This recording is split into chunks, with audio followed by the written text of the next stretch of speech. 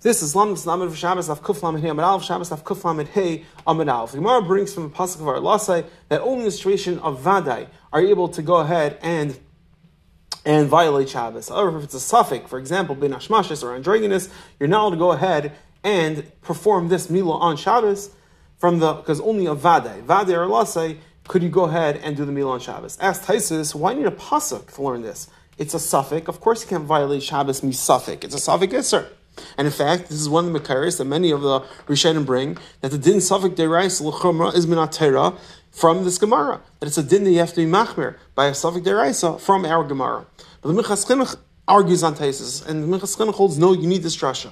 Why? Because without this drasha, it would be just asr miteras suffix. It would not be asr miteras vadai. A nafkamina, a bunch of nafkaminas. One, he says that if someone goes ahead and in the situation of a suffix, goes and does the milah, the din is he's chayiv in a chatas, and if he did a b'mezid, be chayiv in skila.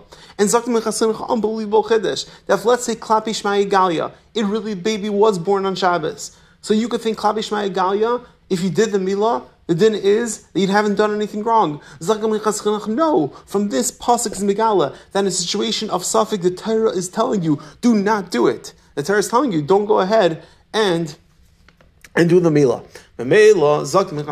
That's why you need a pasuk. Because if without a pasuk, the din will be that Klapi Shmai Galia, if Taka was born on Shabbos, it'd be good. And if you went ahead and did it, you'd be chayva only an Ashim Talei. That's why you need a pasuk to tell you that no, it's Miteras Vadai and not Miteir Rasafik. So again, let's review.